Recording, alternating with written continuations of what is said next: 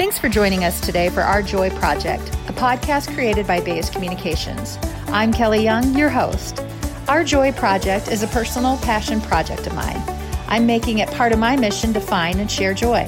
I'll talk to my guests about joy, how they define it, their last experience with it, and how they share it with others. This podcast isn't about my joy, though. It's really about our joy. During times when things around us feel so dark and there's a lot of negative energy around us, I believe we can still spark joy. This is Our Joy Project. Thanks for listening.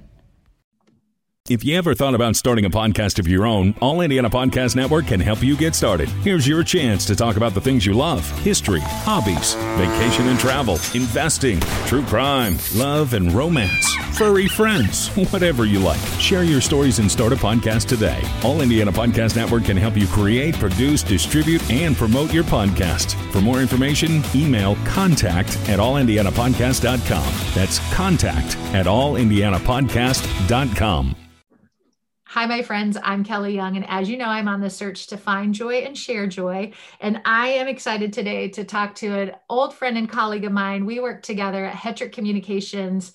I don't even know how many years ago that was, Kristen, but it was a while ago. I think 16 years I started there. No. So yeah. Oh, I was going to say like 5 or 6 years. We're already 16 years. All right. Well, 16 years ago, we worked together at Hetrick Communications, and now Kristen's at Indiana Humanities. And so, Kristen, I will let you introduce yourself to our listeners, but I'm so thrilled to connect with you and to see you today. Thank you, Kelly. It's so great to be here, and I'm excited to take part in your Passionate Joy project. So I'm Kristen Fuhs. As you mentioned, I'm with Indiana Humanities. I'm a lifelong Hoosier, and I live in Greencastle with my husband and our 7-year-old son and 5-year-old twin girls. I love and it. A dog. And what? And a dog. And a dog. I love it. I love watching your posts, and we're recording this right now. It's at the end of February, and we got snow, and I know you guys have been able to play in the snow. I just miss that age. That's such a fun age. So it is. Enjoy that. Well, before we start talking about joy, what do you have going on at Indiana Humanities that we should know, and where can people follow you? Yeah, thanks. So we're trying to get some joy into our lives during this winter, wonderland that we had out there. So we did a slow moments film. If you're not familiar with that term, it's kind of a meditative, exploratory way of looking at film. And so think about staring at a waterfall for a couple of minutes, or watching the trees blow in the wind, and how kind of that relaxes you, or as you hear water from the waterfall trickle by. And then we pair it with writing, Indiana writers, and the voiceover kind of, again, explores sycamore trees while you're looking at sycamore trees. So we've created this 10-minute film. It's available on our website at nextincampfires.org. And then we're encouraging people to create their own slow moments. So go out into nature, pick your favorite spot, just hold your camera up for a minute and see what happens on the screen. Watch the trees in the wind, listen to the birds chirping, see what you can capture in kind of a minute long, and show off your favorite spot in nature. That is so great. And then are you wanting people to upload those? Yep. Or? Yeah. Okay. So Instagram is kind of where we're encouraging people to go. So you can use the hashtag #INSlowMoments, and all that information is on the website. Okay, that's very cool. And you have something coming up shortly thereafter, right? In April? We do. So we're always behind the scenes working on something new. And our next project is called Bookmark Indy. And it's a one-of-a-kind literary exploration of Indianapolis through the eyes of the writers who call it home.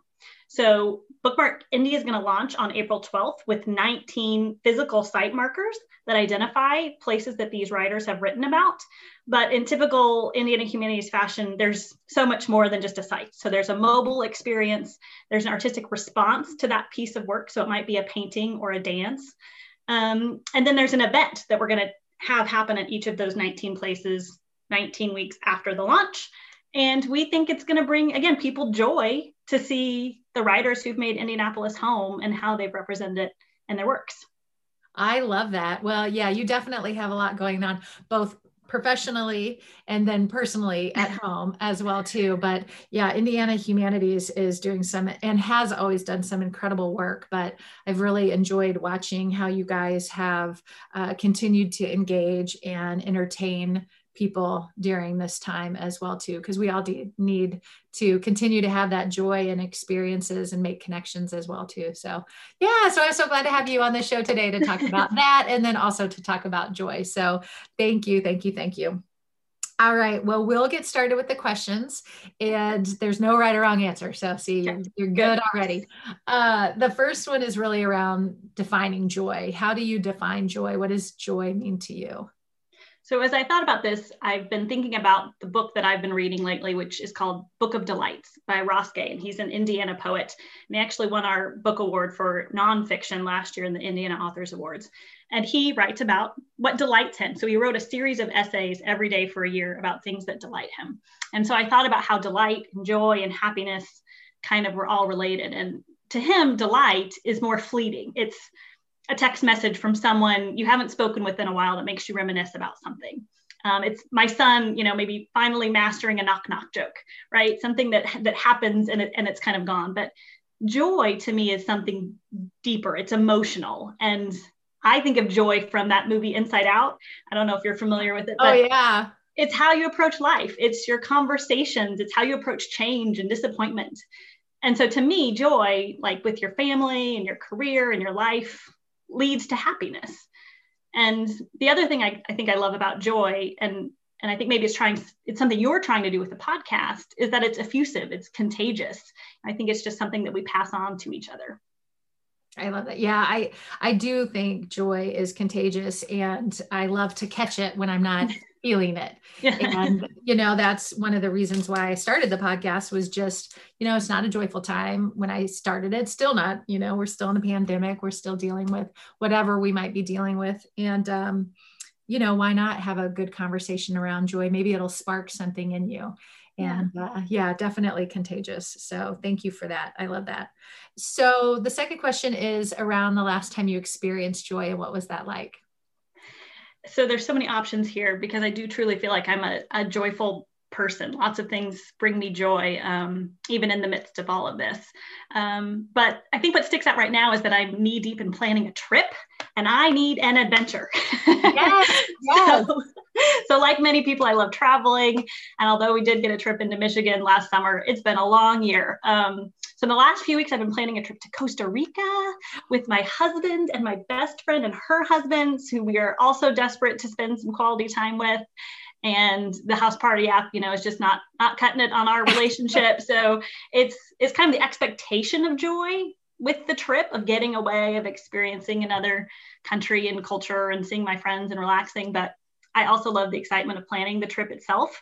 So researching where we'll stay and getting the best flight deal and where we're going to go and eat. That always brings me joy too. I love that. I have a good friend of mine, Sybil, who is there now, and she keeps, so we'll offline, I can. Send me the deets. But she will send, pictures. And of course, here in Indiana, we've got a snowstorm. She's, kayaking and, on the beach. And here's this, beautiful walk that I did. And there were monkeys that have now continue to haunt me, the sound of these monkeys. But I love, that's on my wish list to go to Costa Rica. Yeah, I've been eyeing that one for a while. So I'm excited it's going to come true. Well, good for you. I'm glad you're able to experience. So fingers crossed, everything will be okay for us to travel. It's in the summer. So yes, fingers are crossed for sure for you, my friend. All right. Well, the last question is around how we can share and spread joy. And how are you doing that? I know you're doing it through work and everything that you guys are doing programming wise and event wise, but what are some ways that you're sharing and spreading joy?